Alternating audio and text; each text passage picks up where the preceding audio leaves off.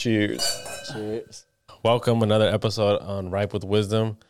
We got your host, Jesse. Jose. And Mix. And today we got my brother Paz joining us. How's it going, y'all? And today we are sipping a 2019 landmark Esco Road Vineyard Pinot Noir from the Santa Lucia Highlands AVA here in California. Gentlemen, I mean, what would you say about this wine right away? Tastes like berries. Dark cherries. Yeah, very aromatic. Very aromatic. Also the color, like a bright ruby, very light in color, very fresh, ripe, very notes on it. It's red for sure. Yeah. It's like, we know this is a red wine. Yeah, let me tell you, all right, it's not a white wine. Definitely an up-and-coming AVA for California, Santa Lucia Highlands, if nobody knows. It's out there in Soledad, kind of like Salinas Valley. Yeah, it's like right on the other side of the mountains from Big Sur. So Yeah. it gets that fog and the good winds. But yeah, that's some really pretty fruit. Is it in Monterey County? Possibly. I'd have to double-check that. But yeah, definitely down south in that area. Yeah, in Central Cali, on the coast. Got that heavy fog influence. Damn. A little different than Russian River. Okay, I'm not going to lie. I'm a big fan of this wine. This one's tasting great. It's so good. Yeah. I'm not sure if I taste a little residual sugar. It feels like there's a little bit of sweetness in here, but I kind of like it. I mean, I think it's a great wine. I think it's a great wine, too. Yeah, cheers to that. That's some good stuff. Yeah. You know, I think in general, Pinots are a red wine I tend to gravitate towards a lot just because they're not as heavily tannic as some other reds, or that you can drink within a few years without letting them age too long. And yeah, I gotta love those thin-skinned berries that make this kind of consistency of wine. So Yeah, well, let us introduce Paz a little bit better. Yeah. So Paz has worked with me and Jesse at Gunlock. That's right. Harvest 2021. Harvest 2021. He was the enologist. Yeah. No. I mean, I just do a bunch of lab stuff, but also know a bunch of cellar stuff. Can do whatever needs to be done, really, at a winery. So. Team player. Great person to learn from. I had the privilege of being his lab intern that 2021 season. Yeah, you were I try to get Jose. Thanks, man. Yeah, try to get me on there. No, but Definitely did. I think I held it down for Paz in the lab that year. Yeah. And fuck that, we crushed it that year. We made it out. Yeah. It was like a solid 3.5 months, like 6 days straight, dude. I remember I remember some of those days being pretty wild for what you told me. Dude, we were alternating weekends too, like just trying to. You were doing shows on the weekends too. Oh my gosh. Just trying to just trying to decompress a little from Harvest. Yeah, I mean, oh my gosh. Yeah, when you play music and you make wine, like you've got to balance it at both ends. Yeah. And those harvests, those were intense, especially for Gun Bun too, because they're such a music-oriented winery. Yeah. So yeah, there was always music going on. Definitely. I mean, we can't wait to get into those stories. I know. So a little bit more about Paz is that now he works at Foss. Tell us a little bit about your beginning. Yeah. So I was actually born in Texas and went to college for chemistry. And so through chemistry, I was like, okay, my senior elective, they had a choice between OChem 3, Biochem 3, all of that. And then there was winemaking on there. And I was like, oh, let me take winemaking. And so I learned all about Texas winemaking and made some Black Spanish Magic wine. Ended up just loving it. And I was like, this blends farming and chemistry, and you're learning something new every single year with this industry. So, I ended up just like going for winemaking after that. And so packed a week's worth of clothes, a fiddle, and my laptop and made it out here to California. What year was this? This was back in like 2010. So, Nice. Hell yeah. Early pioneer. oh my gosh. Yeah, I just kind of went for it, and I've been working in the wine industry ever since. And first job I got was with the Martinellis, just making wine in a barn, and I was a vineyard sampler. It was amazing. So just like waking up at 5 a.m, going out, picking fruit, coming back to the lab, analyzing that fruit, and like just doing that every day of harvest. So getting to wake up, go on hikes every morning. How big was your team during that harvest? Probably like, I would say 10. It wasn't like a huge crew. I mean, it's just like old farm boys making wine in a barn. Oh, with Landmark like 7. Yeah, true. Was it mainly just like interns there, or was it like 7? Yeah. It was quite a few interns and the 2 full-time. Like a small full-time crew? Yeah. What type of wines did they make there? Pinot and Chardonnay. Yeah, the next harvest, I worked Chateau St. Jean in the lab for 2 years. What did you do in between looking for the next harvest? Where were you living out here in wine country? Oh, I was living in Santa Rosa. Santa Rosa. Yeah. I liked it because of the song La Vie en Rose, and I was just like, oh, that's where I want to move to. So, okay. And how was the wine scene back then like? Oh, it was awesome. Like, the worst thing you had to worry about was rain, and so, like, there was bumper crop years and everything going on at that time. So, yeah, it was fun doing those harvests. There was no fires? No. Like, that came around, man, like 2019. Anything memorable from that first harvest that stuck out with you? From the very first harvest? Yeah. I mean, I was such a greenhorn, and I just wanted to do everything. And so, like, first harvest. Yeah, like if I got a chance to work in the cellar, I was in the cellar. If I got a chance in the vineyards, I was out in the vineyards. Like, just learning from everyone in the lab too. So yeah, just wanting to do a little bit of everything that first harvest. So that's what was most memorable, was like, yeah, the crew was so small that you could do everything and like learn from some really cool people along the way. Oh yeah, sounded like our kind of experience. We got to do a little bit of everything. Yeah, I know Miguel was mainly the lab guy, but we got to go poke our heads in there when we wanted and ask questions. And I got to work do today. Yeah, I got to work with the DMA. That's how we came up with Bucket. Exactly. Yeah. Bucket was bored from an internship type experience like that. Yeah. So much wine gets disposed of, though, and it's like, I mean, if you're in the lab, you're like, oh my gosh, we could definitely like ferment some of this. Yeah. Exactly. I mean, it's treasure. It's not liquid trash. gold. It's liquid gold. Yeah. There's so much wine.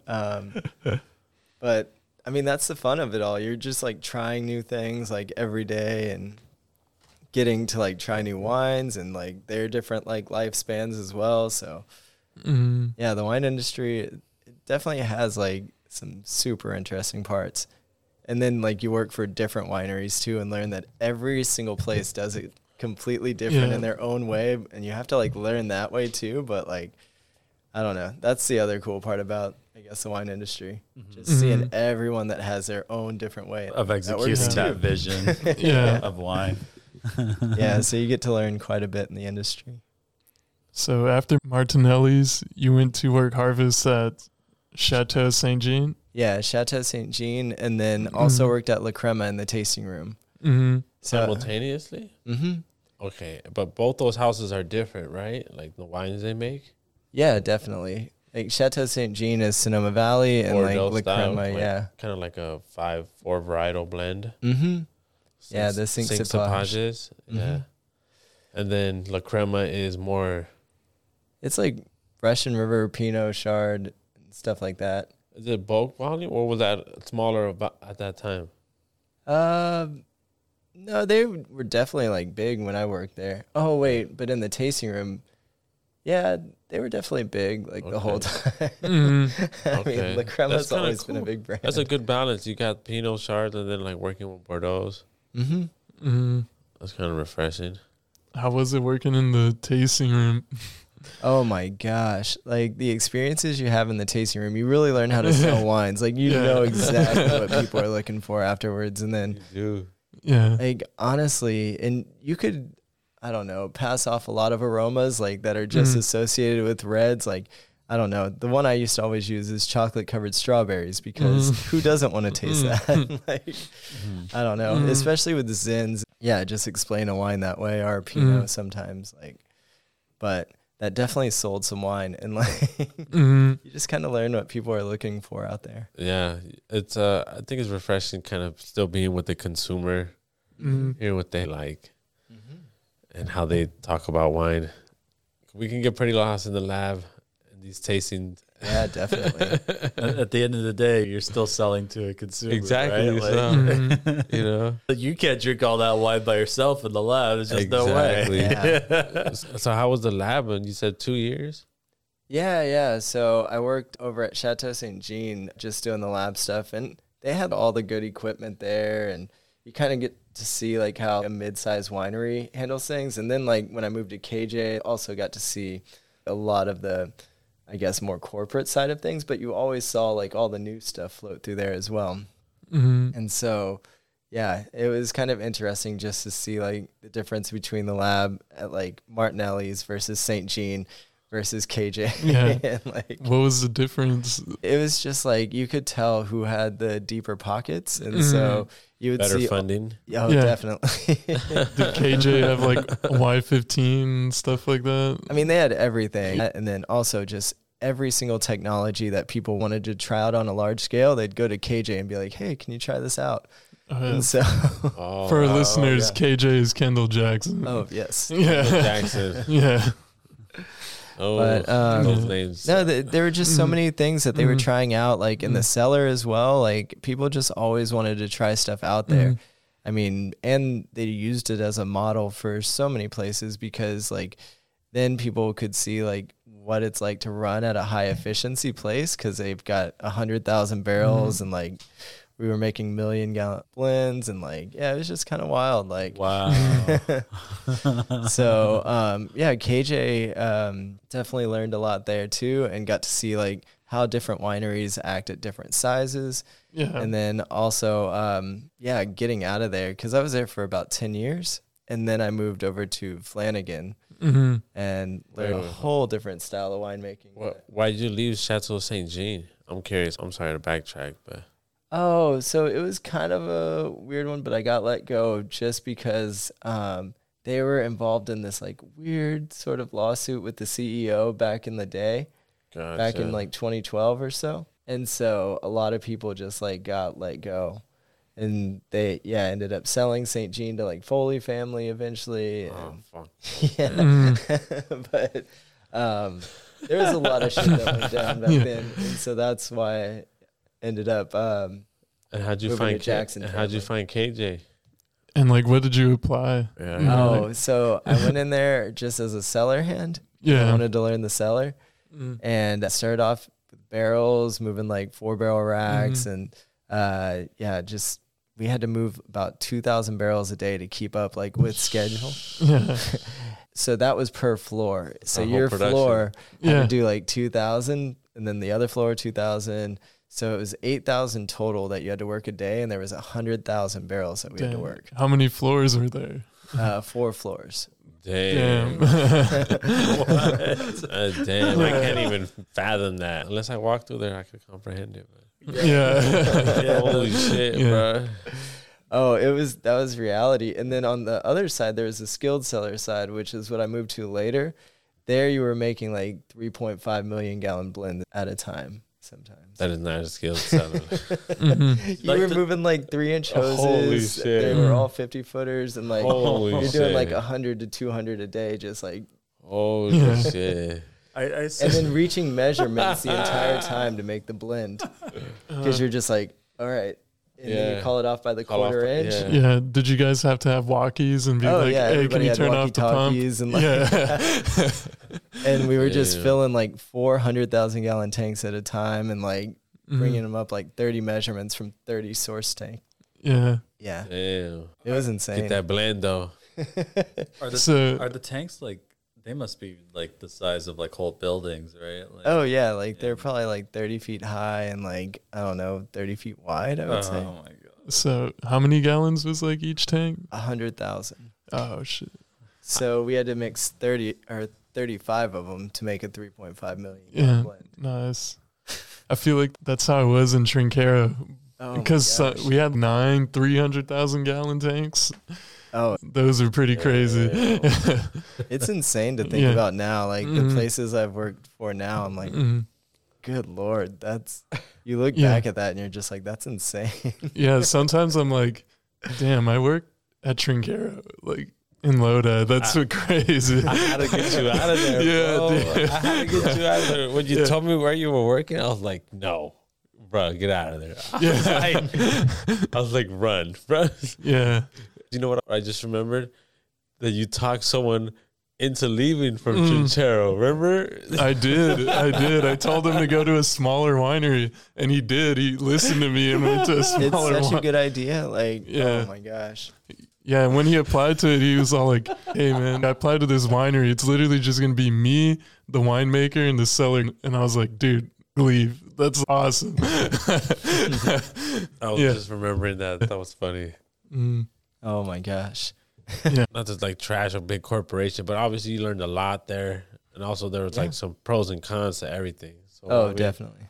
share some of those for the audience if they want to consider working at a big corporation like Constellation, E&J, Treasury Wine Estates, Gosh. any of these big conglomerates. It's worth it for where it's like it's valued, because there's some spots where you're going to learn a lot. Like, you're seeing every single technology out there at that time. And so if you work for one of those big corporate places, you'll probably see a lot and learn a lot, but you're also making wine at that level, and it's tough to, I mean, you can keep quality, but it's definitely a lot of hard work. So I don't know, at the smaller places, they just focus on those fine details so much more. And I think that's where you get a lot of like good winemaking experiences, learning from that. So getting both sides, I would say, like, if you want to work for a corporation, it is what it's worth. But also, I mean, there's so much to learn out there and so many fun wineries to work at. Right. Yeah. So yeah, don't spend too much time there. Yeah. Gotcha, yeah. You spent 10 years there Oh, as a cellar guy. Did you like move up? Oh no, I moved up. Yeah. So yeah, I did cellar, I did enology. Like, yeah, I was just hanging out with a lot of like the wine master Randy Olam. Like, yeah, so many cool people I got to meet in that. So I definitely moved up. But then I had to move out just because it was so corporate. And a buddy of mine was like, we got to save your soul. Just come work at this winery. And they're like, we'll give you a fancy title. And like, pretty much you're just going to do everything. And I was like, sweet. So went back, worked at Flanagan after KJ. And I just got to do a little bit of everything. And there was another guy that came on, and he was a greenhorn. And just inspired him to start his own brand and everything. So now he's making wine and, doing pretty successful. It's Ficky. Like, Ficky. I have to look that up. What kind of wine does he make?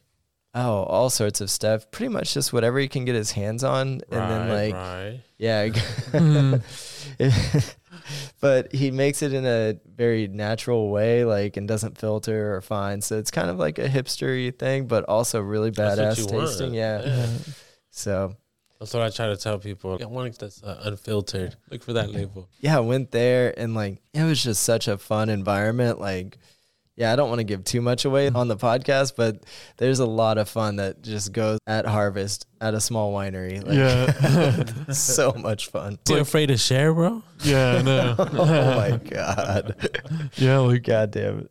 party too hard. I mean, yes, but also so much more. Damn, I really don't know how much I can like. Or just say one story. Okay, like, I mean, we were pretty close to Healdsburg, so we would be able to like go into town, and we made friends with one of the major restaurants in Healdsburg, but they also ended up distilling alcohol, and we ended up like just making Irish coffees like the rest of the time that we like had to go and get up on the sorting table and stuff like that, and like, it was pretty fun. I mean, Everything in moderation. Yeah, Of course. oh, definitely. And there was a water tower there that you could go and look over the whole town of Healdsburg from, which was Nice. just over vineyards and out looking over everything. And so we'd end the day there and the smoking have safety spot? meetings. Safety meetings. I love those safety meetings. Yeah, so it was a good time. It was definitely not corporate, and so got to get out of that whole mindset. Then went to New Zealand. How long were you at Flanagan? Not too long. I was just there for harvest. One harvest. Mm-hmm. So you said you went to New Zealand. How did you find that job? That was through Flanagan. It was at Manowar, like over on Waiheke Island. So like outside of Auckland, you took this ferry boat, and then you were on this other island outside of an island. It was beautiful. There were beaches, there was vineyards, everything. I mean, it was absolutely gorgeous. Very remote. Yeah, very remote too. Did you guys only make Sauv Blanc? Or? You know, I ended up like coming back home to see this girl for Christmas. And so then I ended up getting the job over at Valley of the Moon after that, just because I came home to surprise this girl and be there because she had just been through a breakup, and it was, I don't know. I was like, I got to get back and see this girl. Wait. This is after the harvest? Or no, right before the harvest. So you didn't even go to the harvest in New Zealand? No, I didn't get to stay for that. Oh. Yeah, I just hung out with all the winemakers and like chilled, played violin up there, and like, it was a great time. But like, so you were already out there. I was out there, And you bailed? Yeah, because I wanted to go fall in love with this girl, and like, The trouble in paradise, huh? yeah. So ended up coming back and then got that job at Valley of the Moon because they needed a cellar hand. It was just one old man in the cellar there. Oh, was it Don Jose? Like, yeah, Don Jose. It was Don Jose. Oh my gosh, I got there and he was the only cellar person there. It was ridiculous. Oh, if you knew this guy, he was like so old. But and he's like, diehard still, though. This only guy there. This dude got some like, heart I still. gotta help. Yeah. This dude got some heart still. Yo, respect to all these old workers out here that don't want to stop working, bro. Yeah, he walked to work every day, right? I mean, granted, he lived like 3 blocks away. Yeah. Which is, it's reasonable out here in wine country. Yeah. But he had worked there 30 years. And Oh, hell yeah. yeah, my buddy called me up and he's like, hey, do you want a cellar spot? Like, this is the only guy we got right now. And I was like, sure. And then they ended up getting bought out by Gun Bun. And so I was working at Valley of the Moon for a while. What year is this when you came back from New Zealand? 2018 or 17. Mm-hmm. Okay. Yeah. Was the winemaker JJ at the time or no? No. It was this guy, Mark Beeman. And now he's a VP over at Treasury. Or not Treasury, Foley. Sorry, Foley. But yeah, so he was the winemaker, and he had just gotten in from Hawaii making pineapple wine. So he was showing us all these cool techniques and everything. And then Gun Bun ended up buying the place, so we had to empty out, I want to say like everything but 500 barrels of wine, and they had like 2,300 in there or something like that. Yeah, they could squeeze a lot of barrels in that room. Because I remember we had to empty 1,800, clean them, and then load them on trucks. Like, It was like, oh my gosh, I've never seen a winery close and then a new one open and like work for the two different owners, and that was such an interesting. What year experience. Was that? 2017, 18. Elaborate on that, because that's a very unique experience. I don't think many people get to experience. Oh yeah, so like I don't know. When we found out that like Valley of the Moon had been bought, we're like, oh shit. What are we going to do? I don't know, some sad vibes, but also like, okay, we've got a lot of work ahead of us because they like gave us all these bonuses to stay on till the end. I definitely want to like keep doing what I need to do. Get all this wine out for y'all. Yeah. Oh, yeah. And then I was playing violin in the cellar like as we were emptying it, and the acoustics were amazing. Yeah. Did you record? Oh, yeah. I recorded a lot of videos of that. It was so much fun. So had to empty out, clean out, and then I was playing violin in there one time, and the dad, not Jeff, Jim Bunchy, came through, and I was playing violin. Jimmy. I was like, hey, can I help you? Just because I thought he was a lost old man. And he's like, oh, yeah, I'm just looking around. My family just bought the place. And I was like, oh, cool. Who's your family? And like not knowing who he was. And he's like, oh, we're with the Bunchus. We just picked up the place. And I was like, oh, cool. He's like, what's more important to you, music or wine? And I was like, well, I like them both equally. And he's like, you got to get your priorities straight, son. Wine's way better. And I was like, That was a trick question, bro. Yeah. oh, yeah. That was like a you're hired or you're fired moment. Oh, man. Well, I mean, they brought me on, so luckily it worked out. You're hired. I feel like if you picked music, you'd probably be like, nah, not this dude. Yeah. How many people from the old crews merged on to Gun Bun? Jerry did, Carlos did, and I did. Okay. And how many people And Don got Jose that first season. dropped? And how many people got dropped? More than a handful? Oh, yeah. I think Carlos is still there. Me, Don Jose, Jerry's still there. Gunbun was a lot of fun to work for. It was definitely worth it for what it was worth, too. It was, dog. I had a great time there. They just didn't know how to manage it right. Yeah. Yeah.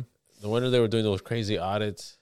They were just throwing money. Well, I mean, they wherever hired a going. bunch of people. They fired a bunch of people.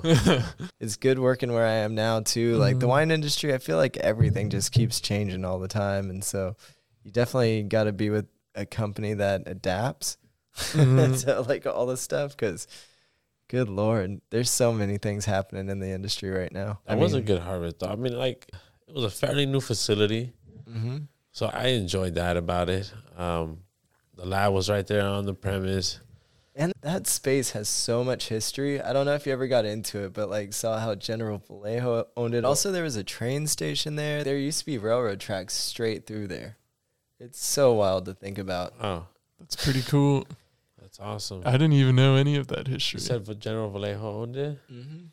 That's awesome. I'm going to have to look into this stuff. I think the Hearst family owned it as well. Like, there were so many cool families that owned that place. The newspaper, like the Hearst. Yeah. So, I don't know. The fact that the Bunchus bought it too, it's just been through so many cool families. Yeah. Yeah, no, I had a good time. We made a lot of wine. Made a lot of wine. So many different varietals. I was even thinking back to like how many tanks there were. There was probably at like a solid 60 plus tanks. I hated the tanks in the pit. Nobody knew how to measure those tanks except for like I Don forgot Jose. about those tanks in the pit. Nobody, yeah. Nobody. How to measure Yeah, those anything. tanks, they're shaped so oddly, and they're on a slant, and they're from Canada, so like, yeah. No, I mean, because a Canadian family bought it when it was Valley of the Moon, and they brought a bunch of Canadian-made tanks down there because I guess it was cheaper, and so they have all these like oddly shaped tanks that are in this one like area. I'm surprised. I guess it's hard to sell those, huh? So they just keep them. I mean, Probably, yeah. Well, I feel like Gunlock kind of needed those tanks too at the they're making 2020 so much wine. one They harvest. shit a Yeah. ton of wine. Yeah. I was even like thinking back to how much wine I tasted every morning. Just smelling and tasting all that wine throughout the ferment. Oh yeah, I loved Doing all the samples. I had a great time in the lab. That was such a great learning experience. I look back at it and I'm very thankful for it. We were just thrown in the fire Oh yeah, because I think you just got promoted from cellar to lab. just picking up everything and like doing what we could to match ETS and like make sure all the numbers were always right. And so I don't know, like for me, I feel like as long as you're doing as good as the standardized lab, then you're doing all right. Oh there yeah. you go. Question though, like how was it working at Gunlock in the lab? Because I know it's like different than like Kendall Jackson and stuff like that. Because like you guys didn't have like a Y15 or anything. It was just enzymatics. That was the toughest part. Like they had a spectrophotometer from like the 1990s. I mean, this thing looked like it was like printing off. Hey, yo. Oh, my buddy, though. It was so like old school and Yeah. like a tank, but still not fun to operate at all. Yeah. And how was it like managing all those wine samples? Because I know we had like a lot of wine that year. Oh, there were so many wine samples. Yeah. Honestly, Jesse helped me out like more than anything on that Yeah. because, I mean, he was running samples too. It I was, was running samples. I was trying to write work orders. I was trying to do all sorts of Yeah, stuff. so we reached a point where it was kind of like, yo, we got to find our rhythm. Yeah. Like, whatever we're doing right now is it's really not maximizing our potential right now. So we revamped. We said, all right, you focus on additions and work orders, and I'll focus on all the B's and T's, bench trials, analysis, wet chemistry. I'll pump it out. And then we just hit it from there. Establish a routine of, juice analysis on day of receival. Let it cold settle. After racking, 2 days, full analysis. And then it was just like, it was just this whole process where it's like you had to write it on a calendar. And I just kind of keep everybody on check, because then like I had to make sure he was sending out the emails and we looked good as a department. Oh my gosh. We did our job. Yeah, we ran all the numbers and double, triple checked it. And here's the end of the day email. Yeah. Like, it was so much. I mean, it was a lot, but I would say made it happen. I would definitely say I always started with whites, rosés, and then reds, just so I don't have to clean my equipment so much. Right. Yeah. Everything with efficiency. Yeah. Exactly. Just maximizing efficiency. Then on that spectrometer, I mean, it was like only 6 samples at a time. Oh yeah, that was horrible. And like I can run 72 samples at a time right now. And Nice. But on that spectrophotometer from like the old school 90s one, you could run 6 samples at a time, and you had to change out the cuvettes every time. And I'm like, now that I know the technology that's out there and how much it costs, like it's really a no-brainer. I mean, yeah, exactly. Good Lord, you save so much time and so much heartache, and they're so much more accurate. And exactly, it's all of those with the new methods. I think the Landmark only has a 4-slot, 5-slot one, doesn't it? I think we had a single slot. Yeah, or they might single slot. Just put them in one at a time. Let me show you. Let me show you, because they upgraded it. Okay, because I was showing only Paz. gave one number before, so I was showing Paz, and he was like, "Hey, yo." But I mean, I'm so glad we get to nerd out on wine stuff. Yeah. They did upgrade, dude. Look at that. But I mean, Landmark doesn't get that many samples anyway. That's what you got going They on? definitely could get away with it. But we're not making that much wine no more. It's like we're making a little bit of wine. You can only do one cuvette at a time with the last one, so that's an improvement. I see. I kind of want to try this wine. We just opened another one here. Wine Jesse, why don't you tell us about the second wine that we're drinking here? So similar to the first wine, this is also from the Santa Lucia Highlands AVA in California. But what's different from this one is it's not a single vineyard designate. So it's an appellation. Super expressive. I'll pour myself a glass right now. Mm-hmm. Yeah, that is so nice. And it's completely different than the single vineyard. How so? It's just a little bit fruitier, just a lot more of those like red fruits coming through, but it also has a different palate as well. It's a lot smoother, a lot more, I don't know, just approachable. The other one was a little more tannic, and this one, it's just, as soon as you take that sip, you're like, I could definitely drink this. Well, nice and more fruity. Definitely feels very soft. Yeah, the tannin is way more softer. Yeah. Or like how they would say a porch pounder. Mm-hmm. Right. Yeah, that's super delicious. So, man, you've had some good experience in the industry. What made you want to leave Gun Bun? We can air off when we all left Gun Bun. Yeah. Yeah, that could be a whole episode. Yeah. But I think we should just touch up for the listeners out there. Maybe that's an experience they may run into one day, or they can learn from us. Yeah, definitely. I don't know. It just seemed like it wasn't working, and then I had just gotten in that accident, and then I don't know. I was kind of. But also, when you hit like November and it's that weird phase of the winery, where it's gosh. like it slows down. Yeah. Everybody's like, so who do we start letting go? There's definitely a weird vibe right around the time that any of the like interns go, any of the people like around you start going. I mean, I don't know, because it is seasonal, and so the wine industry every year, like you make friends with all these badass people from around the world, and then eventually you're just like, oh shit, you're going back home, and they're like, yeah, come visit, and so you're like, oh man, I would love to go to Italy, or like I would love to go to Argentina. That sounds amazing. I can't wait to make those connections this year. Yeah. Oh my gosh, that's one of the best parts of harvest. Is just like all the people that you meet, all the people like from all around the world that are just sharing ideas and like coming in there just to like one purpose, to make good wine. I love it. But yeah, backtracking, I felt like there was just some weird energy. I felt like I was being outcasted. I wasn't getting invited to the tacos. for the barbecues anymore, for the weekly lunches or anything. But the times that you were there, oh my gosh, you made me laugh so hard. But Wait, why though? Maybe that was just me, because I try to instill excellence in this crew. I'm like, yo, we could be making better wine. Yeah. Like, this is great wine that has potential to be fairly good quality. If we just tighten up a little bit in our sanitation practices and... Oh, that's what most of the wine industry is. It's just as clean as you can make it, and that's how clean your wine is. And they looked at me like, yo, fuck you. This is your second year. No. Fucking, you think just because you came from the vineyard to the lab, you can talk shit to us. And that's how I got that receival, bro, from... Because you got to remember, I talk Spanish to all these motherfuckers. I cuss them out in Spanish, too. I jokes with them. I slam them. But I also call them out on their shit in Spanish, so... They saw me differently, so maybe I think it was my time. And before they were about to cut people, I was just like, fuck it, I'm out. Yeah. It was the day when we went to 410s. Remember? Like, yeah. Of 5 days a week. Or wasn't it? It was the week, right? That we went to. It was that Monday. It was the first Monday of a 10-hour day for a 4-day week. And oh, my gosh. I had just ran samples or something, and I was like, so, what else I got to do for today? And they're like, done. So I was like, well.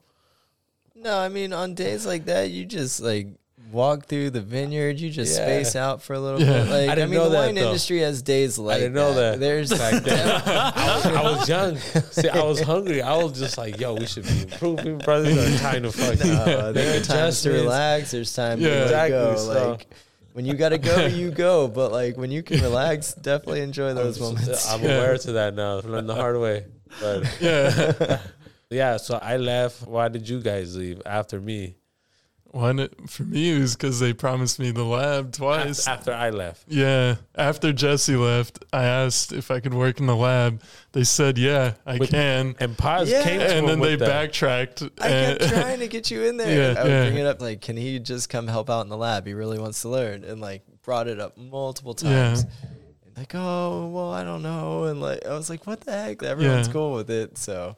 But then the last straw for me was when they had helping you out, and that pissed me off. Because you were supposed to report to the lab one day, right? And then she said you can't do it because she didn't want things to get political. And then I was like, what do you mean? That's the most political choice there is. Later that day. So, yes. This is definitely part of the reason why I quit it. Yeah.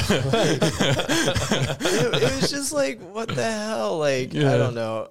If somebody wants to learn something, I'm down to teach it. That's what I'm saying. No matter what. Like, but to have your boss do something weird like that, it's like, well, I still want to, like, teach. And, like, his boss is cool with it. Can he just come over and learn? Like, yeah. And so it was tough. Like, it was really tough. I felt for you, my brother. Yeah. I was like, it was like every time I wanted to, like, do something like that or, like, teach something or anything, like, oh, man.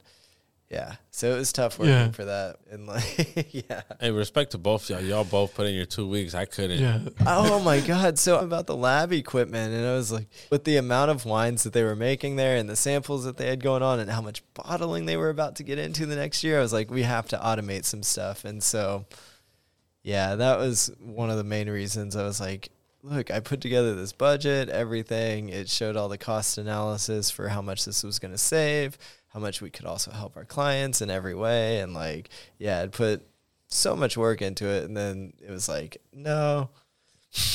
Right. Just quickly shot down. I was like, what? And then, like, I found out afterwards, I'm like, oh, they got all the equipment that they wanted, like, through that and everything. And I think they got a Y15 or something. Right. Oh, wait, now they do? Yeah, I'm pretty sure. I don't know, though. Not 100%. Right. But they definitely, like, automated it. And I'm like, damn.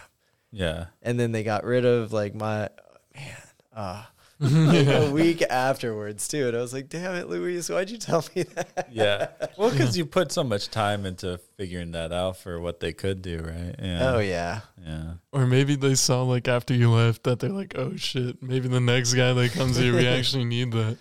Yeah, so there were so many, like, weird experiences with my old boss. I would say a great interview question would be to ask, how did the last person do in this position, or why did they leave? You know, see their response, or how many people have left in the past year. Yeah.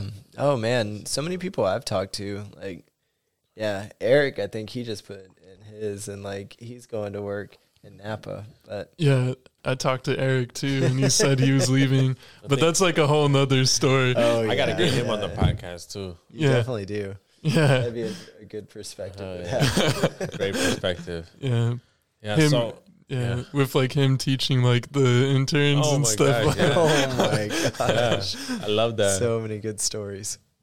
So great harvest.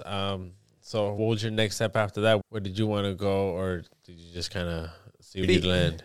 To be honest with you, I put out my job application, and like even before I left Gun Bun, I was putting out my resume and pretty much applied for assistant winemaker positions, enologist positions, lab positions, whatever. And I ended up landing a few of the jobs. Like one was for an assistant winemaker, I want to say in Napa. One was for enologist up in like Anderson Valley. And then this one was just for a lab tech position, but it paid the most somehow, and it was close to my house.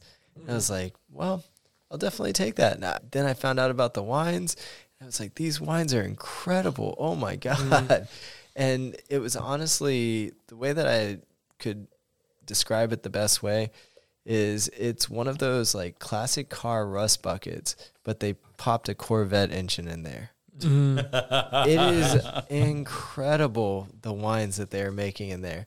But from the outside, it looks like a rust bucket. Oh yeah, I've been Yeah. there. It looks like it could easily be on a port, on a dock. So like, where do you work for right now? So right now I'm working for, so I do all the lab work for Faust, Quintessa, Flowers, and Benton Lane. Mm-hmm. And he actually works with a former cellar master at Landmark, right? Oh, Shane. yeah, Shane. Yeah. He was a cellar master during our 2020 Landmark Harvest. Yeah.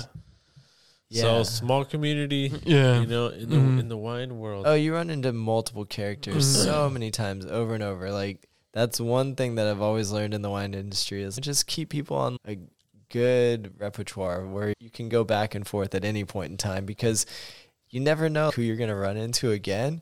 And so, yeah, you always just like keep everyone on good terms. Yeah, it's a small knit industry. Like running into Shane, that was wild. Like, I love it. But then it also shows you like when people want to grow, like you said, you never know where you might run into them further on down the road. How's that experience been with that team? oh my gosh, it's a great team. They make some of the best wines that I've ever had. So they're Napa Valley Cabernet, and they get a little bit of Sonoma fruit too. There's definitely so much character to it all, and I think that goes into our big red wine blend.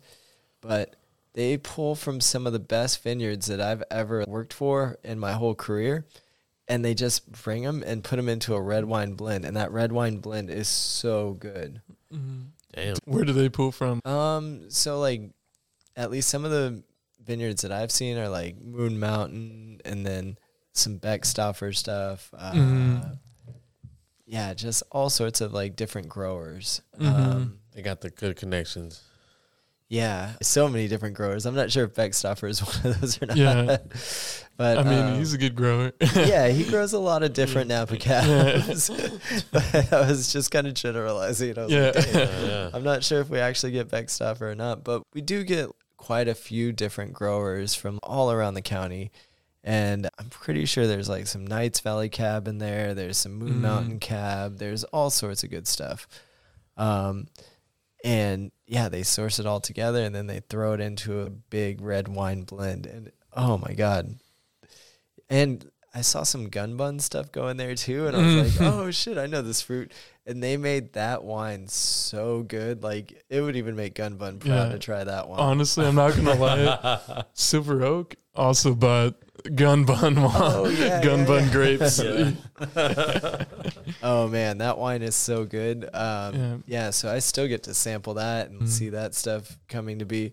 But the winemaker that I work for, he's playing a game of chess. While there's definitely some winemakers out there playing chess as well, but I'd say for the most part, they're all just like thinking one step ahead of the next. But there's definitely some out there, or maybe quite a few, that like think a year in advance or like 2 years, and they can see it like even from the very beginning what this is going to turn into.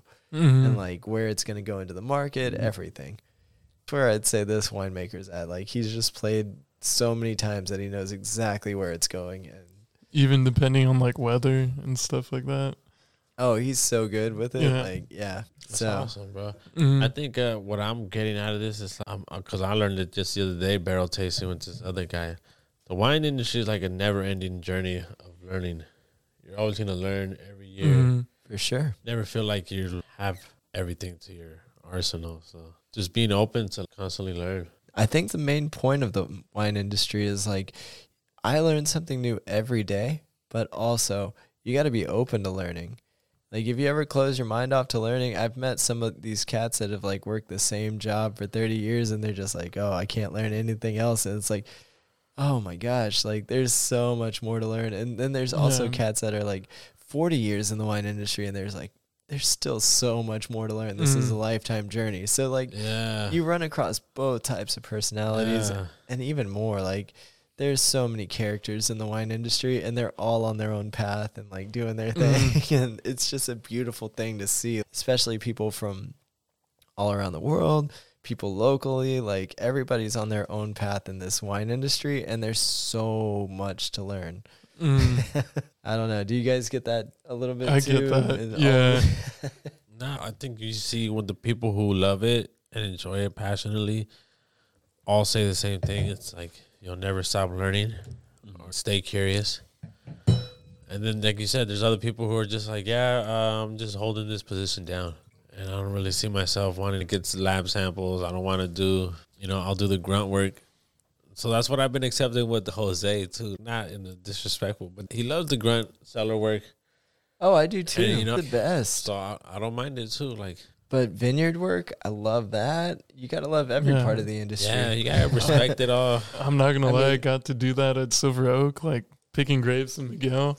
Yeah. Like last harvest, it's fucking great. I liked being out there. It's nice and peaceful. No, the best advice I ever got in the wine industry was Randy Olam once told me, never ask somebody to do something that you wouldn't do yourself first. Preach. And I was like, oh, man. And he's like, yeah, if you're asking people to prune a certain way, go out and prune the fields like for one day, just like them. And like make sure that this is like a doable thing that you're asking people.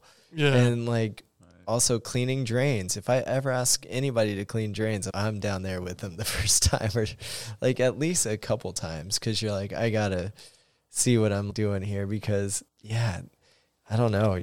Never ask somebody to do something that you wouldn't do first. I've cleaned my fair share of drains. So I know Jose has. I have. Yeah. Yeah, that's Miguel, like. have you ever cleaned some drains? Did I let I think that's the one thing I don't know how I've managed to not do. Like, I feel like I've done a fair There's amount so of cellar many work. times to clean drains. I like- know, but for some reason, I was never there, apparently. Yeah. But I've done a lot of the, I don't know. Oh, there's so much. There's a dirt lot of work jobs to do. I haven't done in the wine industry, like you said. I mean, I could do to learn, how to clean some drains for sure. You definitely power washed, right? Yeah, power washed. And Yeah. you've cleaned the press and everything, right? No, I've not cleaned the press. Yeah. He's no. never. Wait, you've never gone in the press. Kind You of gotta like come I've work done a a mix of like Bailey lab, but then I go into the cellar and I occasionally like pick up things as I go. That's cool too. Like Yeah. Now we had to throw Miguel in a tank. Like, get in there, soldier. Yeah. you got to. You got him. Like that's part of harvest. Like Well, I mean, Miguel did shovel pumice. I did in the shovel bin. pumice in the bin, like I've seen so much funny shit in the cellar, like fucking digging out tanks. Like there's a French guy. Oh man, I'm not gonna say the winery, but there was a French guy that like hung his balls like from the front. And like they would call the manager over and be like, hey, this guy needs to talk to you. I think he's like having trouble in the tank. And then they'd go and it was just like hanging there. Like, so much funny shit. Like, there's so many good ones in the cellar. I mean, I could tell you some of mine personally too, but like, I mean, once, yeah. God. No, those Good are the times, dude. Oh, they're The shit hilarious. happens. They're Remind me of so remind me of that freaking movie, funny. Waiting. Oh yeah, oh It's just definitely like that. And you're just like, you guys are crazy fucks. Like, god damn. But it's so much fun. Like, that's part of harvest. It's So we've talked a good portion about your professional career. We definitely like to talk a little bit about our hobbies, just because we don't like to get too distracted with work. Oh yeah. It's easy to get overwhelmed and Exactly. just just kind of feel like you're just neck deep all the time with work and constantly reading and keeping up with new material. But for those who don't know, Paz is also a musician. Yeah, I play a little bit of fiddle. My man is a natural born musician. Share with the folks some of the instruments you play, what got you into music, how long you've been playing. Yeah, I started when I was 10. So I was actually playing the baritone at first, and I was playing bass guitar, but I played the baritone and I had to walk a mile home from school. So I picked up the lightest instrument I could find, and that's how I started the violin. That's how it was the lightest instrument you can pick up. Well, my mom made me play music. She was like, "You got to play music," and so You didn't pick up a flute or something? I'm not picking up A harmonica? No. Yeah, so I got the violin and ended up learning how to play fiddle in Texas, and I've been playing violin, fiddle, classically trained since I was 10. Very good at it, too. I've heard him play. I just show up early to work, and he's out there playing in the vineyards. Oh, yeah. Just the vineyards was my only crowd for a while. It was great. That's how I know it was like we're They're the best audience. They always applause with the. Oh, yeah. Yeah, so it's honestly two like lifestyles that blend really naturally. And so like if you're out in the vineyards playing violin, like nobody's going to object to that being your reality. Right. Yeah, No, that's true. I wouldn't either. If I saw someone out there, I'd be like, oh, that's kind of chill. Like, carry on. Like, Yeah, no, just about any vineyard I've ever played in, and I'm just playing violin, people are like, right on. yeah, it just fits the landscape. You're like, yeah, I don't know why I would expect this here, but it fits the mood. So I'll stay there. Keep playing. Yeah. Like, nice. So it really does blend quite naturally, is all I'm trying to say. And it's also fun just being able to play fiddle, like being able to play hip hop, like playing any style of music. I mean, violin's been a lot of fun, and if you've been playing since you were 10, it's like a language. So at one point in time, I was a 20-year-old speaking in violin or whatever. But now I've gotten a little bit older, and I can still play, and I'm just getting all these old Doc Watson tunes down, and it's been so much fun. I will say, though, trying to play violin during harvest is fucking nuts. The very first harvest, when I was doing the sampling job, I'd have to wake up at 4 a.m, be on the road at 5 a.m, like clock in, be on the road, go sample fruit. And then I would play shows from like 10 at night till 2 a.m, multiple times a week. God. And I was like, why am I doing this? But when you're young in your early 20s, you got that When you're in energy. your early 20s, you just bounce You have right that- back. you You're just- like, you're like, F it, "Alright, I I'm got doing this. this. You got this. So you go like 2 to 4 hours of sleep, That's all I wake up need. and I'm continue good. like I'm good. rally. I lay down. I'm good. I laid down, I went back to work. That's all I do. Just eat, sleep, repeat. I mean, that's harvest. That is But harvest. when you try and balance music in there, it's so ridiculous. Right. Because all the most fun things are happening during harvest too. And so if you're a musician during harvest, people are calling you up like, hey, can you come play this event? And you're like, Yeah. I got to do this now. Okay. How did you get started on those gigs or like going to events? I'm just curious for anyone that has talent with music and wants to, find those things. Like, how did that happen? To be honest, it's just networking. And like one of the great things about the wine industry is your network's already pretty big. So like you go to places and you're like, oh, I know at least a couple people here. And then like you meet the owners of places. They find out you play music. You network with them and talk some more. And then say, hey, if you ever have an event going on, like I can cover this style of music, or I can have a full band, whatever you need, like I'm here. And then you just give a card and then bam, you've got the contact. Okay. So sure. I mean, that's one way of doing it, but also they're just friends. Like some of these places where the wine tasting room manager is just like a friend of yours from back in the day, and they're like, "Oh, you play music? I remember you used to play violin out in the vines." Right. Yeah, exactly. They're like, I remember this guy.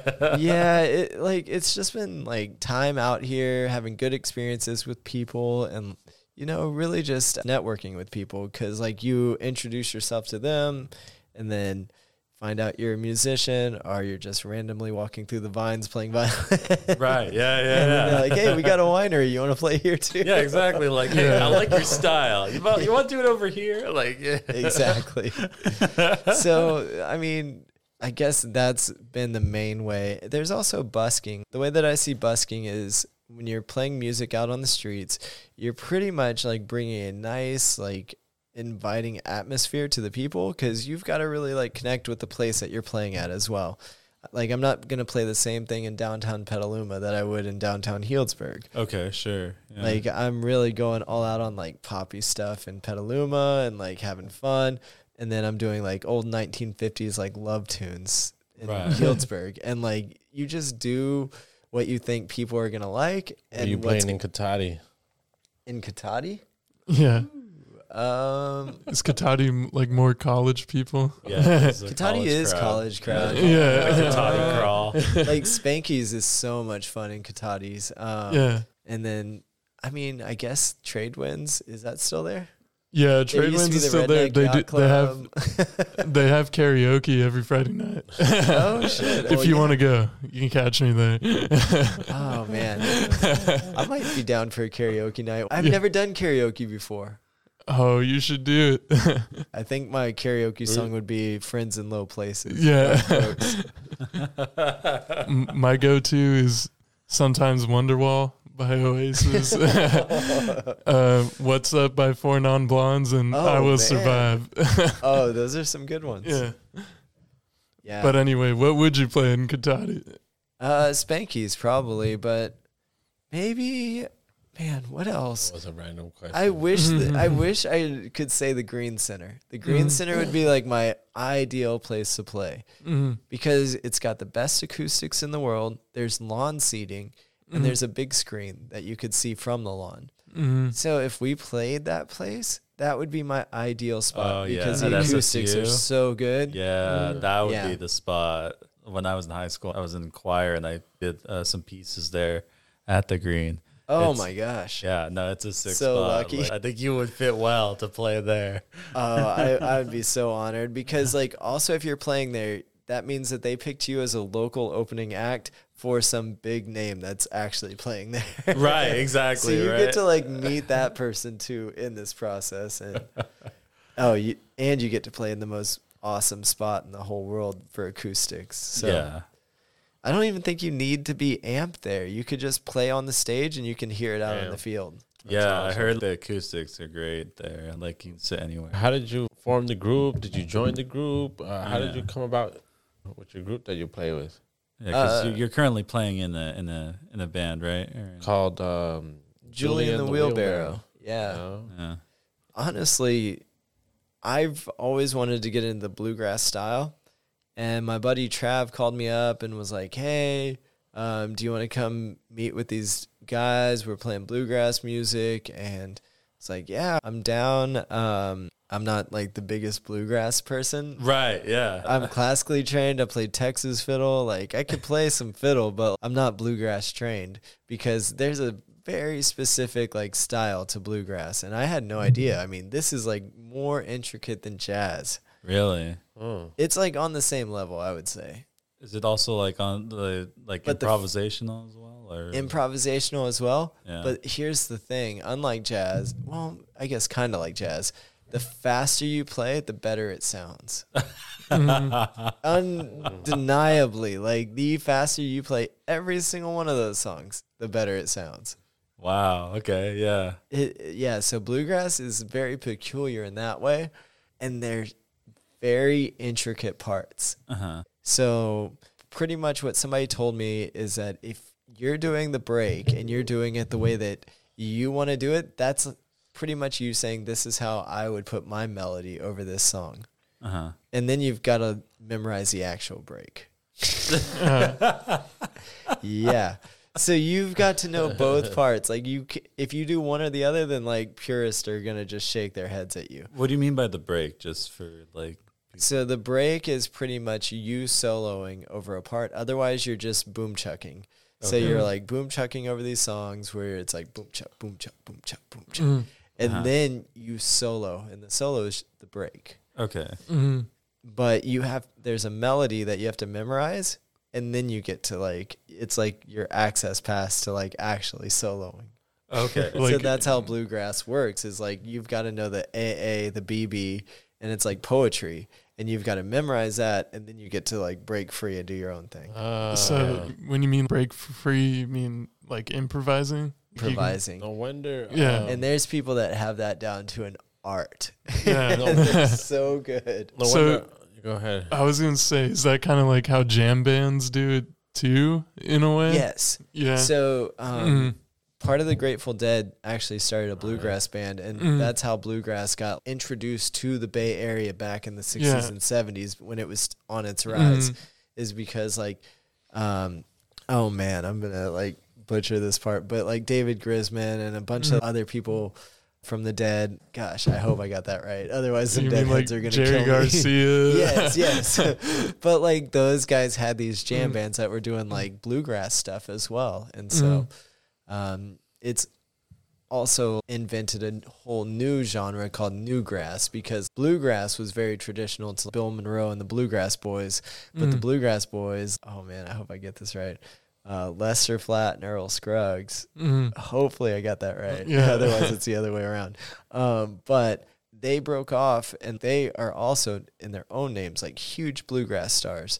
And so what happened was people didn't want to say Bill Monroe's name out loud because he was calling venues and like, don't you book these boys. They're a bunch of rip-offs. And it's like, And so people were like, they didn't want to mention Bill Monroe because everybody knew they had beef. And so they're like, hey, can you play that old bluegrass song? And that's how bluegrass came to be. That's what's up. So those are the purists. It's like people who believe that only those Bill Monroe and the Bluegrass Boys songs are the bluegrass songs.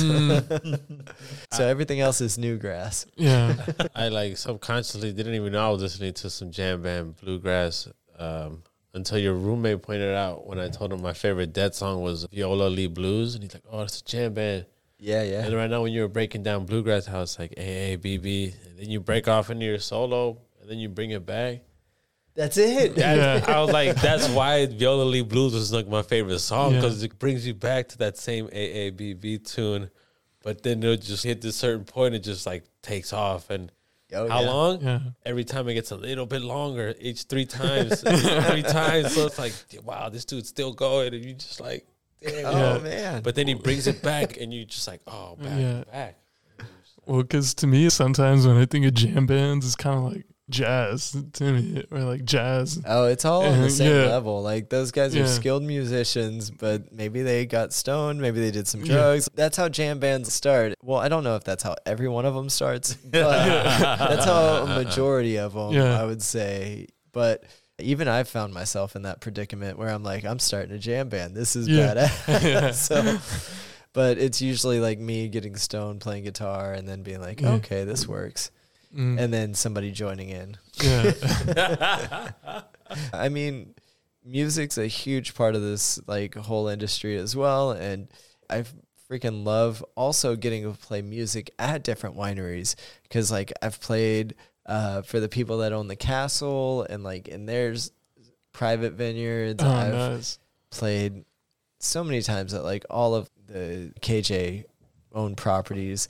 But Sarah Lee's was my favorite, like walking through those vineyards and just playing. And Oh man, We can open another one if you want. We got more wine. We got a bunch of wine over there. We got more wine, bro. oh my gosh. Oh, this is such a great podcast. yeah, exactly. Thank you, man. We got our stuff on lock. Yeah. Oh, thanks for having me out. Here's a question that I have for regarding your music. One of the questions that I was asked to ask you is one of your favorite moments on stage. And I think as someone who aspires to be a performer of some sort, I just, those moments of being on stage can make you feel alive? What are one of those moments that you had? Oh my gosh. Honestly, they all do, because you have to stay present during it all. And when you are there, you're feeling the energy and you're feeling the crowd and you're feeling everyone like and what they expect, but you're also just tapping into a universal energy as well. Yeah. Where you're just like, okay, this is how life is supposed to feel at this moment. And you just play your heart out and like keep going. Right. Yeah. Yeah. But I mean, it's all like, I guess do that with all of your life, even though I know it's distracting at times. Right. Yeah. But yeah, I would say that's when I feel most alive, is just feeling everyone's energy that's going into it and like wanting to make that moment happen. And I'm like, okay, let's make that moment happen and just go for it myself. So is there any particular memory that like one where like stage you played at or something, maybe you didn't expect to be there or you were there and you just had this moment of like, I'm up here. Oh yeah. Like, Sorry, not to make it general again, but like all the time. But there's one specific moment that I can remember. But I always take my violin with me everywhere. And there was this one time, I took it to New Zealand and I was in Queenstown and it was just on the beach at sunset. There's a boat like docked with like, I don't know, an anchor thrown on the beach. Right. Okay. Just hanging out in the beach right there. And if you've ever seen Jurassic Park or Lord of the Rings, this is what was surrounding me on all sides with a sunset beach. Oh, shoot. It was gorgeous. And I had my violin with me. And there was another guy who played the most insane 12-string guitar I've ever seen. And it was beautiful. It was just absolutely gorgeous. Everything he was playing. And he's like, hey, man, you want to play? And I was like, sure. Yeah, I'm down. And so I started playing with him. And I was just like, he's so good. And I just was like backing every note. And I was like, this is so beautiful. Like, I'm so glad I can play this instrument right now because to have that moment. You're just like, man, all right, I'll play with you. Exactly. And I was like, I'm so thankful for like my whole life that led up to this moment right here. This was amazing. That's awesome. Yeah. I feel like playing music is like a universal language. It definitely is. Yeah, people understand music in every language. They understand what good music is. They understand what they like. But just like the rhythm, a beat, like they understand. Yeah. They could catch it real quick. Sir? I think that's something I've appreciated about like musicians, where someone could just be playing a note, a beat, and then they'll just chime in with what they feel is right. Yeah. And I don't know. I don't think I have that knack to just pick up a beat like that. You know. You get it with time. It's honestly like if you can converse with me, I can usually play music with you. That's a good way of putting it. Yeah. Like if you get to that point in your musical career where like you have to get past 5 years, you might have to get past 10, but like that's where you really learn your vocabulary is between like 5 and 10 years. And so you sound like or at least for me on violin, I sounded like a screaming baby the first 2 years. I wasn't playing anything in tune. I was maybe even the first 5. I wasn't playing anything in tune, but I was like making noise. Yeah. And then afterwards, like from 5 to 10, I started to develop like some coherent sentences. And then like 10 to 15 picked up a little bit more, 15 to 20, even more so. 20 to 25, really dialing it in. Like, yeah, you learn so much along the way. Yeah. And it's at this point, it's like conversing. So, like, if you play music and I can converse with you, we're going to play music well together. Yeah. Right. Gotcha. I like the way you describe music as being sort of like a language. It's like it's going to take time to learn that language. But when you can speak it and play that with other people. And feel it, too. Yeah. Yeah. Oh, my gosh. Yeah, this is I mean, I know what you mean by feeling it. Like, whenever I play the guitar, I feel like if you get into a certain mood, you're like, oh, shit, this sounds way better than me just, like, sitting back and just like not trying, you know? Yeah, it's so much fun. We're on to wine number 3, everybody. Maybe we can have our. I mean, I think this is Miguel because Miguel have to talk us through this one. It is a exclusive 2020 that may or may not ever really exist outside of this podcast. Right. That's all I'll leave it. I'll leave it at that. It's that living in wine country exclusive. Wine country exclusive. If you know, you know. If you know, you know. That's all I have to leave it at. Am I mistaken? Is that a grower's lot? Is that a vineyard block? It's damn good wine. I can tell you. I think it's an auction lot. Potentially, Okay. I think from what I can tell, the big 4 that looks like one. So this could be their auction lot for now. This is fantastic. Whether or not we edit out exactly all the details I just gave you. This does smell fantastic. It's pretty tannic too. But it is such a good it's wine. a good early cab, so you're still going to get a lot of tannins. Yeah. But it is, I think it's an auction lot, and so those are like. Explain to people what's an auction lot. All right, if I don't edit this out, I will explain what an auction lot is. An auction lot is basically like their exclusive. They have their flagship rogue, and then they come up with an auction lot once a year that's sold to the highest bidder at like an auction that goes for big bucks. So this is kind of like the reserve, I guess, of The best Silver Oak, barrels. if they had a reserve. Talk that shit, Migs. Any other music questions for Paz? If not, I kind of want to talk to him about something. Yeah. Well, I don't know. I know I probably talked you into it just because I'm all fired up, year 4 in this industry. But talk to the crowd a little bit about wanting to start your own label. Oh yeah. Just kind of like getting it all started, your ups and downs through that experience. I think everybody kind of, once you get in this industry, you're like, or you start off like, I want to make wine.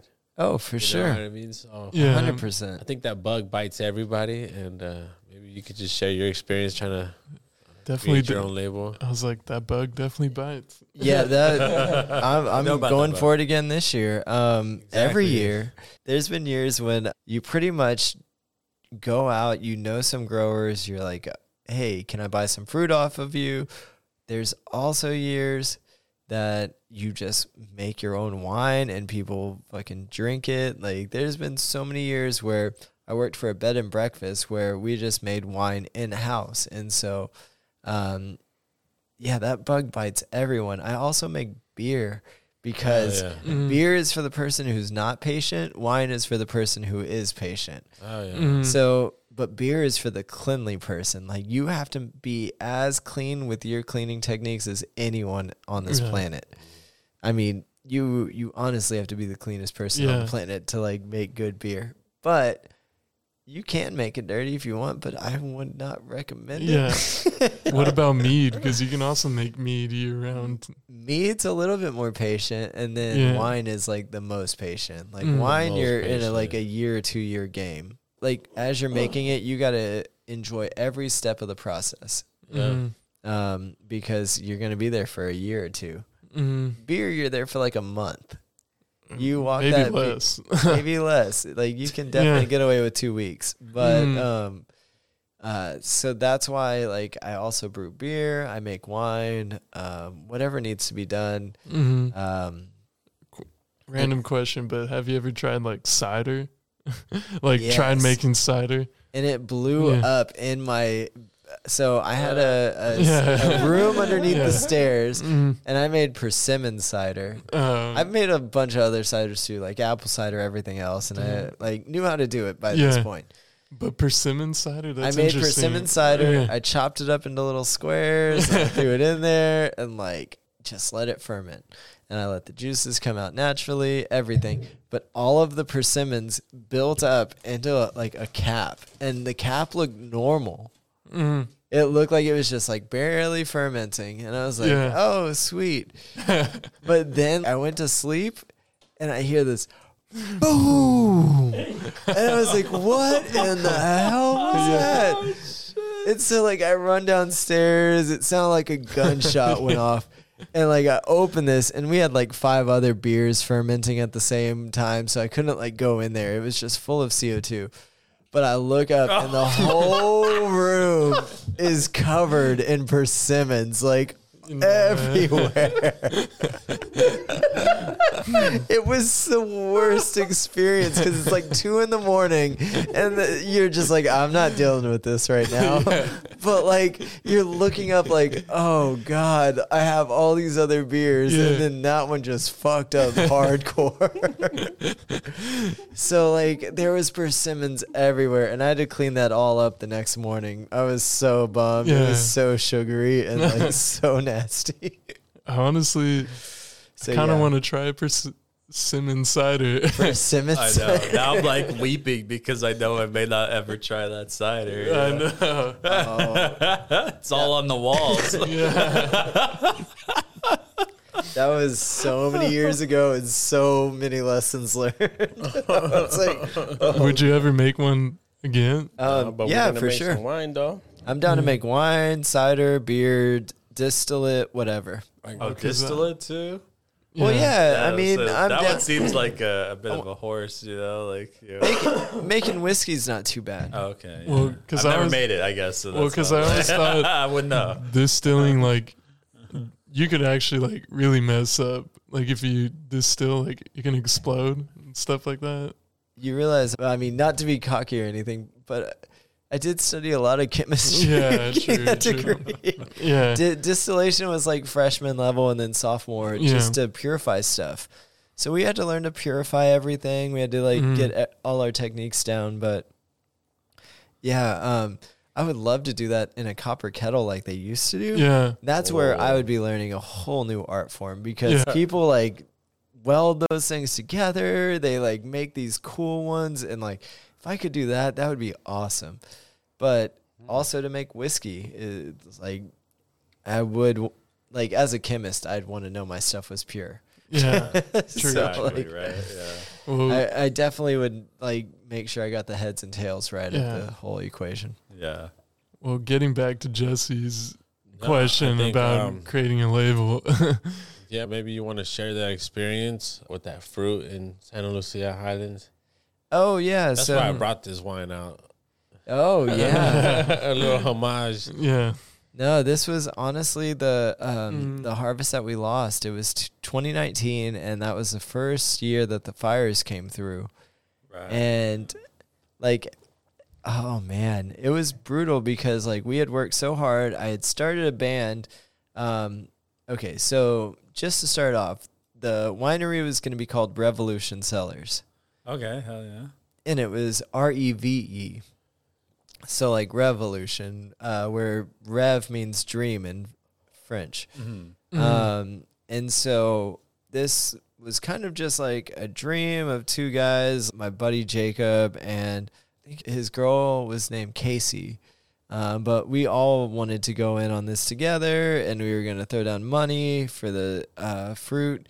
And we had like partnered up with the Pissonis, and yeah, we were getting the Santa Lucia Highlands fruit. And so that's how I learned about it. They took us out on 4-wheelers, drove us up and down the vineyard, said, you guys can pick anything you want. Like, we have contracts with everyone, but like, honestly, just pick like a row or something. And so we picked like a row or two. And so they gave us some fruit, but we were fermenting it, and we had Chardonnay and we had Pinot. And then the fires of 2019 came through, and this facility was in Coffee Park. And so the fires shut us down, and we weren't able to go in for like 2 weeks. And so all the wine just like went to absolute like hell from what I heard. And so they were going to take an insurance claim out on it and all that stuff. And I was like, oh, man. And I was just so caught up in harvest at the time that I was like, oh, my God. And like, I didn't have even time to think about it because I was in harvest. And I'm like, went for it. Because I was still working. Like, that wasn't like my one like bet right there. It was just like, oh, fuck. That's right in the middle of all that. But I still got to work. Yeah, exactly. But work shift still starts tomorrow. I Wake up at gotta 5. Like, So starting my own label did not go well the first time. And that's what you got to learn from Mother Nature. Mother Nature can deal you any hand she wants at any time. Yeah, true. Right, yeah. She just does. She's True. a cruel mistress. She'll do what she wants, but she can also be super bountiful at times. And like, depending on the year that you get in, it could be completely different. And that's what I learned that year. And so I've gone in multiple times and like done my own thing because it's fun. But like, yeah, that one year where I had the Santa Lucia Highlands fruit, that's what went down. And it was you learned a hard lesson that year. I'm sure that shit was soul crushing. Oh yeah, because you see how good this fruit is. Yeah. That's what we had. That's what I'm like, saying. and we're like, oh my gosh. Have you ever tried starting another label after that one, or no? Lauren's getting me to. My new housemate, she's totally into that. And she's like, I've got the licenses. We can sell your stuff, whatever you want. So if you make wine, we can sell it. And so I'm like, oh, okay. I'm a damn good salesman. So, I mean, when I go out there and sell wine. Do you have like an idea on like what you'd want to make? Yeah. To be honest with you, my absolute favorites would be GSM, Grenache Syrah Mourvedre. I would fucking love to make one of those. Or I would love to do a Viognier Syrah. Just because those are fun and they pull out so much pigment and like they're beautiful wines and they taste cool too because it's a little white wine, a little red, and they're co-fermented. So, Oh, interesting, right? That sounds awesome. Actually. Oh, it's so much fun. Like if I could, that's like the nerdy winemaker in me wanting to just be like, this is what I would make if I could make anything. Right. Yeah, exactly. Like this is the one I want to make. Like, I mean, because Viognier is floral too, so you get kind of those like Gewürztraminer sort of vibes. Gewürztraminer would be my absolute favorite. Right. Oh yeah. If I could just make Gewürztraminer or like Moscato de Alexandria, I'd be in it like Moscato winery. I remember. Oh my god! I remember me and Miguel wanted to make a Moscato the bucket. Right? Yeah. Exactly. Oh yeah. Moscato smells like roses. Like you're not gonna go wrong with that varietal. It's so pretty. Oh yeah. Stay tuned on that one. Yeah. So you get roses, peaches, lychee, like, and if it's underripe, you get a little bit of green apple. So like, there's so many good flavors in Moscato. Like, right. Yeah. I'm telling Paz I want him to be my consulting winemaker on my label. Help me with the bench trials and the. Oh, I'll help you with so much stuff. Like, I know you will. But you know, like the style I'm going for too. So I think that's the hardest relationship to form with somebody. Exactly. Someone I was with on the barrel, Tasty described it as some people make the wine as like they're on the stage and not playing on the stage. So it's all on the style you want to go for. And unless you can understand what that little slight difference means, I don't think you understand, or you can taste it in the wines. But you can't really taste it in the wines, but you know, like when you're making it, you know the style of the winemaker. And so like you have to listen to each individual winemaker. And that's what I was saying. There's every winery I've ever been to, there's been a different style of winemaking and a different technique to how you approach every cellar activity. And it's wild that like even the same thing can mean something so different depending on the equipment that you've bought in the past and the crew. Yeah. It's so wild to me. And then these traditions are passed on like through this artisan workmanship where like you just keep learning more and more every single time. Yeah, I feel like I definitely saw that at Gunlock, especially since we were custom crush and like seeing different winemakers, like point of view and stuff like that, you know? It's pretty wild. But every winemaker has a different style and different for technique. sure. Because sometimes we'd be like, why do they want to do it this way? It doesn't make sense. Oh, especially JJ. Yeah, especially. That's why my favorite answer in this wine industry for mostly any question is, it depends. You know, well, so true. You know, the wine, you know, depends on what the winemaker, the house style goes. Well, it depends on the year. It really does. Everybody's got a different technique, you know. So, but wrapping up, I mean, we're kind of drawing out to the tail end. We got this section we call quick hitters. Yeah, let's do it. Do you have a favorite wine, grape / styles or region? Okay, this is one out of the three or all three? This is the most ridiculous answer I can give, and I really want to do it just because of that. My very first wine I ever fell in love with is called Vino dell'Amore. That's right. Man, you still tell me about that shit all the time. It is a sparkling from Italy, and it's a Moscato d'Asti filtered through rose petals. Did it give extra rose flavors? It's got extra rose flavors. And it's my guilty pleasure. Every time I'm in Texas, I look for it, and everyone always looks at me like I'm crazy in Texas too, because they're just like, dude, what? That is the cheapest wine ever. I'm not gonna lie, you should have said you liked Moscato d'Asti because I have one right there. Oh, I'm into that as well. Yeah. Those are so good. Yeah. They're like, the flavors are amazing, and if they make them sparkling like spumante, like, oh my honestly, God. You're in I'm not good gonna spot. lie, I'm with you in the same boat. Just to make it quick, I love Moscato d'Asti too. It's like one of my favorite wines. It took me a while to appreciate it. Yeah. I was a big hater at first. Like, you're not a wine drinker. Fucking Moscato. Yeah, Fuck out of here. It's definitely like, But now I'm like, all right. Well, it has to be Moscato Yeah, d'Asti. if it's man. a d'Asti, if you tell me d'Asti, I'll fuck with you. Yeah. Man, nah, but respect to all the wines and all the styles regions out there. No hate on nobody. We can't knock anything until we try it. yeah, try Moscato d'Asti. And try that sparkling Vino dell'Amore. Vino dell'Amore. Filtered through rose petals. Open your mind. My favorite question is, what is your favorite wine memory, bottle you drank or worked on or helped on? Oh my God. So many. Jesus Christ. Wow. I haven't been asked that question before.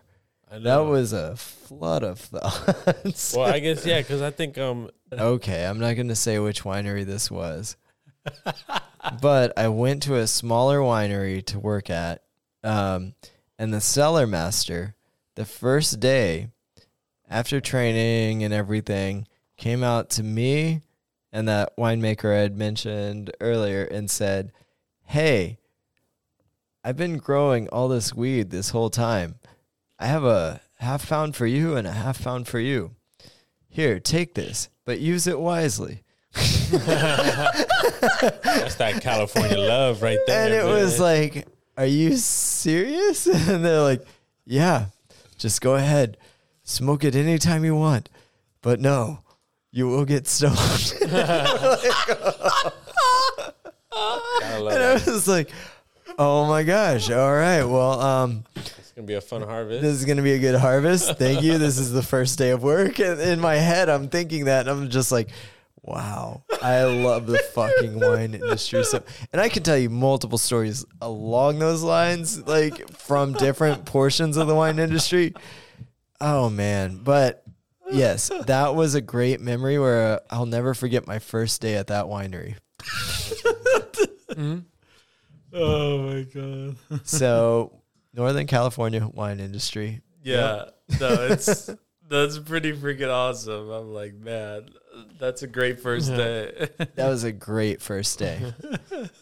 All right. So the next question we had is like, what's your favorite alcoholic beverage? Like, it can be like a cocktail or anything. A beer. Like a beer. To be honest with you, right now it's been old fashions. Old fashions. Yeah, I love an old fashioned. Why?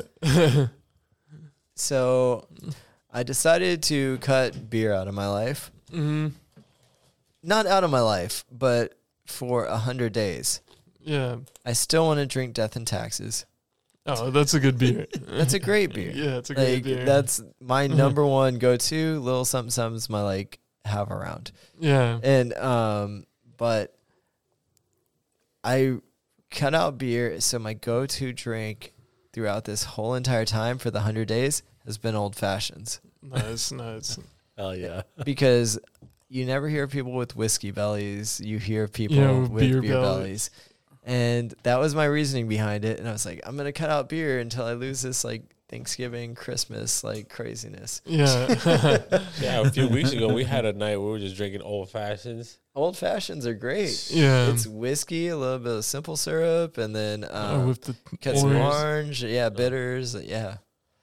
It's That orange peel it's zest. simple, Yeah. nice. It's simple and nice. Yeah, that's such a good drink. Although the little bit of sugar does give me a headache the next morning, though. It That's does. just fair, because that's fair. I It's don't. the sugar, That's just because yeah. it's the sugar for me. That's what gets me a lot of headaches or the hangovers. But then I'm just drinking straight whiskey other Yeah. than Yeah, exactly.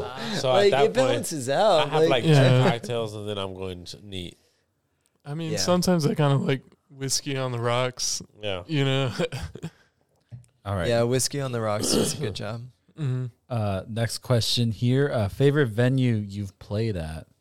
I would have to say my favorite venue, because I've played there multiple times and I love it every time that I've played there, is the Phoenix in Petaluma. Oh, Ooh, really? yeah. Just because that was Sublime's last place that they ever played. So their signature's still yeah. up on the wall. I did not know that, actually. There's a bunch of tags in the back, but I'm pretty sure you can see Bradley's like last signature on the wall. Yeah. Because I remember like a lot of people went to the Phoenix. I think I saw like Sage of the Gemini there. Oh, so many people Yeah. play there. Metallica's played there. Yeah. I didn't know that until I talked to Tom Gaffey, and he was like, "Oh yeah, Yeah. those guys have been It's here." kind of crazy because that venue's kind of small. and It's very, yeah, but like the people they bring in, it's incredible. Yeah. And it's in Petaluma. It's the biggest venue in Petaluma. But like, I've talked with Tom Gaffey before, and like he brings out like the most insightful thoughts I've ever talked to any venue owner about. And it's always just like when I brought my violin there, he was like, "Where's that violin from?" And I was like, "I think it's from like the 1850s," because I looked at the tag inside. And then I was like, "It's from Germany." And he's like, "Imagine all the places that thing has gone between those time periods. Yeah. Like, it's made it here to Northern California, and it started in Germany in 1850. What do you think happened?" And I was like, "What? shit. Are you kidding Yeah. me? Like, why would you ask me that question?" But now I really got to think about this.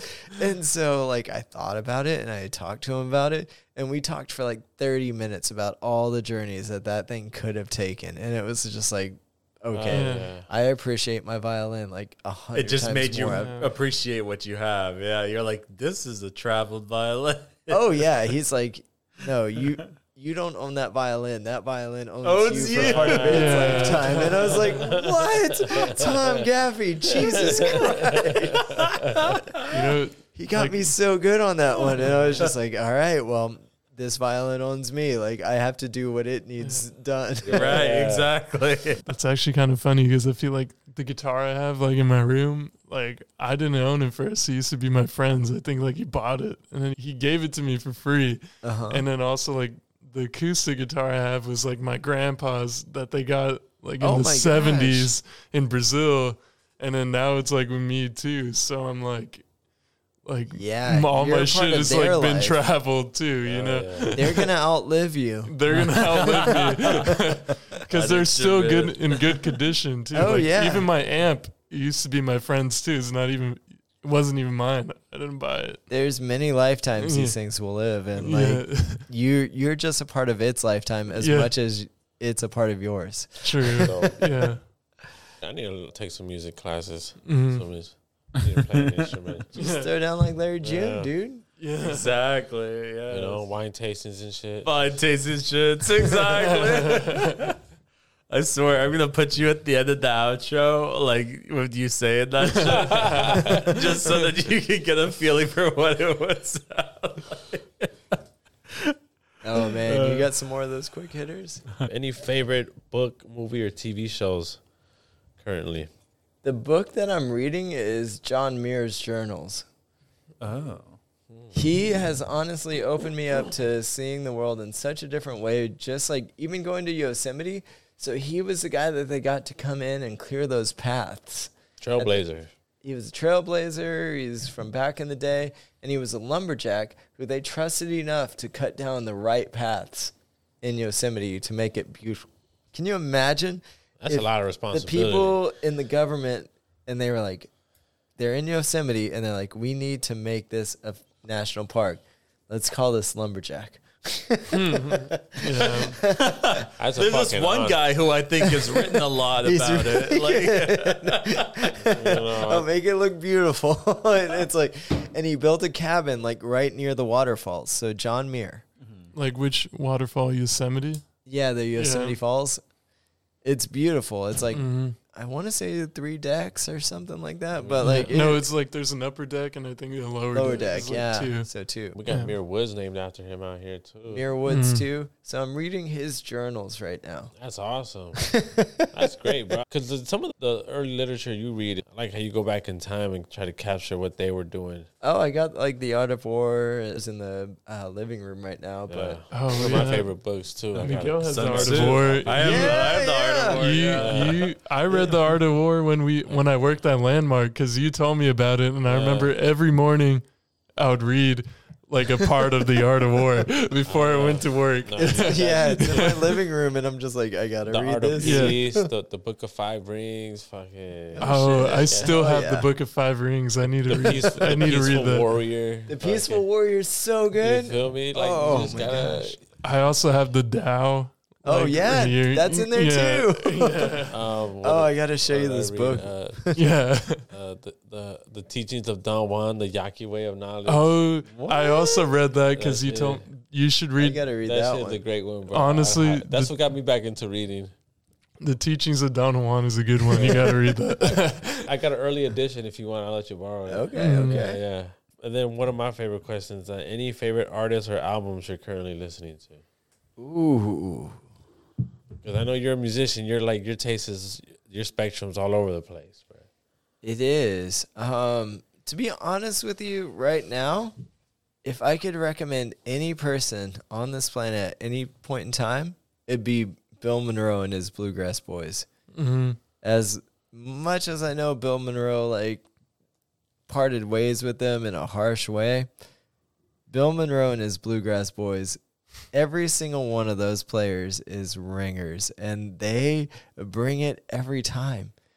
And so every one of those songs, if you're actually listening to the musicianship and the lyrical like style of it, those are such good songs, and they're all from the 1950s. And like, just put yourself in that time when you listen to it, because if you take it into that context, good Lord, that is some of the best music you'll ever listen to. Nice. Mm-hmm. Wow. I feel like I'm sold right there. I I was like getting lost in just you telling me that. Like, Oh, you get lost in a different time, and they're okay. Also, imagine this: they performed all of those songs at the Grand Ole Opry in Nashville. So, like, that's what's going on there. When you're listening to those songs, they were recorded and performed at the Grand Ole Oh Opry. yeah. oh shoot, okay. So you're in for a treat regardless, but also in your mind, just put yourself in that spot, because you will have the best experience listening to that music